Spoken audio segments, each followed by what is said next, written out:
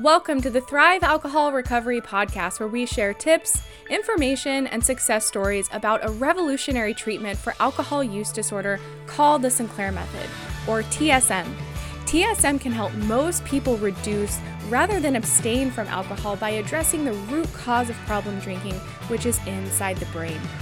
I'm your host, Katie Lane, Sinclair Method success story and co-founder of Thrive Alcohol Recovery, where we help you find freedom from problem drinking using this approach so that you can live your best life. Let's dive into today's episode. Hey guys, so I wanted to make a quick video to share a little story about one of my clients who I was coaching through the Sinclair method.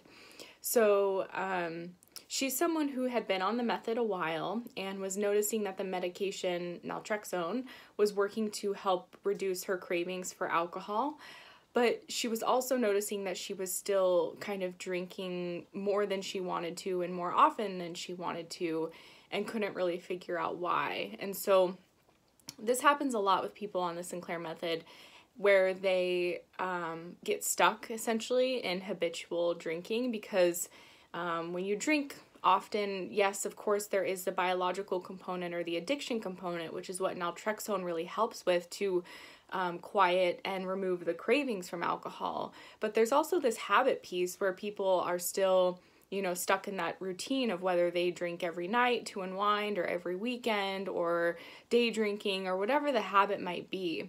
And so changing habits is a really important part of using the Sinclair method to undo alcohol addiction. And so this woman I was coaching, we were really, discussing the fact that it was more of a habit that she was stuck in.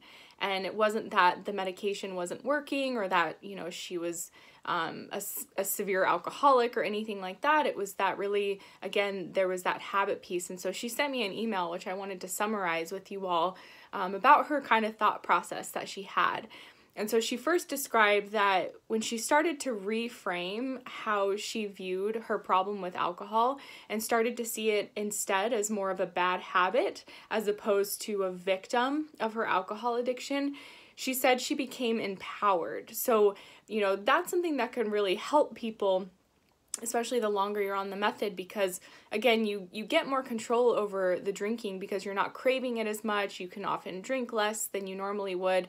And again, it becomes about really breaking that habit. And so she realized when she shifted her perspective a little bit and just realized, okay, this isn't that I have severe alcohol use disorder. This is more about just a bad habit I can break. And that was something that she really felt like she could take control of and that she could change. And so one of her triggers was when she would go to the store. And she, every time she went to the store, even if she didn't plan on drinking alcohol, she would always buy some form of alcohol. And then she would go home and have alcohol in her house and end up drinking it. And when she didn't even really want to in the first place. And so she discovered that that was more of a mindless activity that she was doing or a habit loop that she was stuck in. Going to the store meant buying alcohol, which meant ultimately she was going to drink. And so once she became aware of this, which the awareness is the first step towards habit change, you really need to start paying attention to your habits and the triggers that are causing you to do the habits, and that's where the change starts. And I'm a huge fan of doing really small things to address these habits that you do consistently and continuously over time, and slowly but surely the habits start to change. So she realized, oh my gosh, every time I go to the store, I buy alcohol and then I have alcohol in the house and it causes me to want to drink. And so she went to the store and instead of buying alcohol, she bought an iced tea. And she told herself, by doing this, I know I'm breaking that habit loop. And so she bought the iced tea and she went home and she didn't drink that night. And while this is a really simple example, I think it so perfectly illustrates how when someone is on the Sinclair method, they can proactively do things to change the habits around drinking. And it doesn't have to be some monumental thing where you're going 2 weeks without alcohol or things like that. I really think the Sinclair method works best when the changes are made on like a microscopic level. And so the fact that she was able to go to the store and see herself not buy alcohol, that's creating an experiential memory within herself. And that just little bit of success where she started to break that habit loop that she had been stuck in for so long, that is going to build and build and build. And so that more regularly when she goes to the store, she won't need to buy alcohol because she's remembering, oh, I did that last time, maybe I don't need to buy it this time. And so it's really a process of change over time, and it just takes consistency. And again, those really small things where you can kind of tweak the habit and intercept it. And again, the first step to changing it is the awareness piece. So just by noticing and paying attention, if you're someone who you still drink a bottle of wine most nights and you don't really know why, and you've been on naltrexone for 6 months and you think it's working, but you're not really sure, are you paying attention to your ritual that you're in every night when it comes to drinking? Are you taking your naltrexone at the same time every day without even questioning it? Are you kind of drinking your favorite drink and doing what you've always done? A common scenario is people drink with dinner, or they're cooking dinner and they're drinking at dinner and they're drinking after dinner. That is a really ingrained habit. And so in what ways can you intercept that habit and do, again, just really small things, but start to change it up a bit?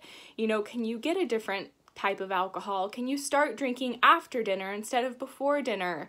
Can you just pay attention to what your trigger is that day, or what causes you to want to drink most days? Are you trying to kind of numb out and escape from a stressful day? Are you just bored?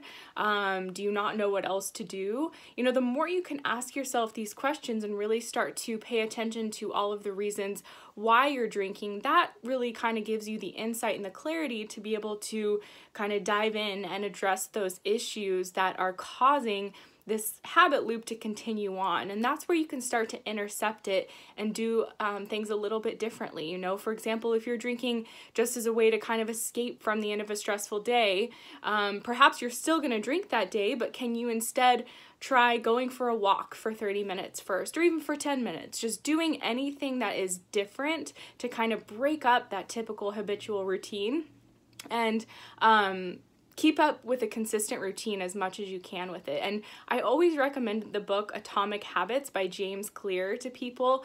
There's a lot of different books out there on habit change, but I really like his book because it's just very digestible. He has done all of these experiments on himself, and he's also, a lot of his experiments are evidence-based, and so it's been tested and proven effective. And his approach, I just feel like it's a great complement to TSM on ways to gradually shift habits and incorporate new ones. And so stick with the process. I hope this is helpful for you guys. I'll talk to you again soon.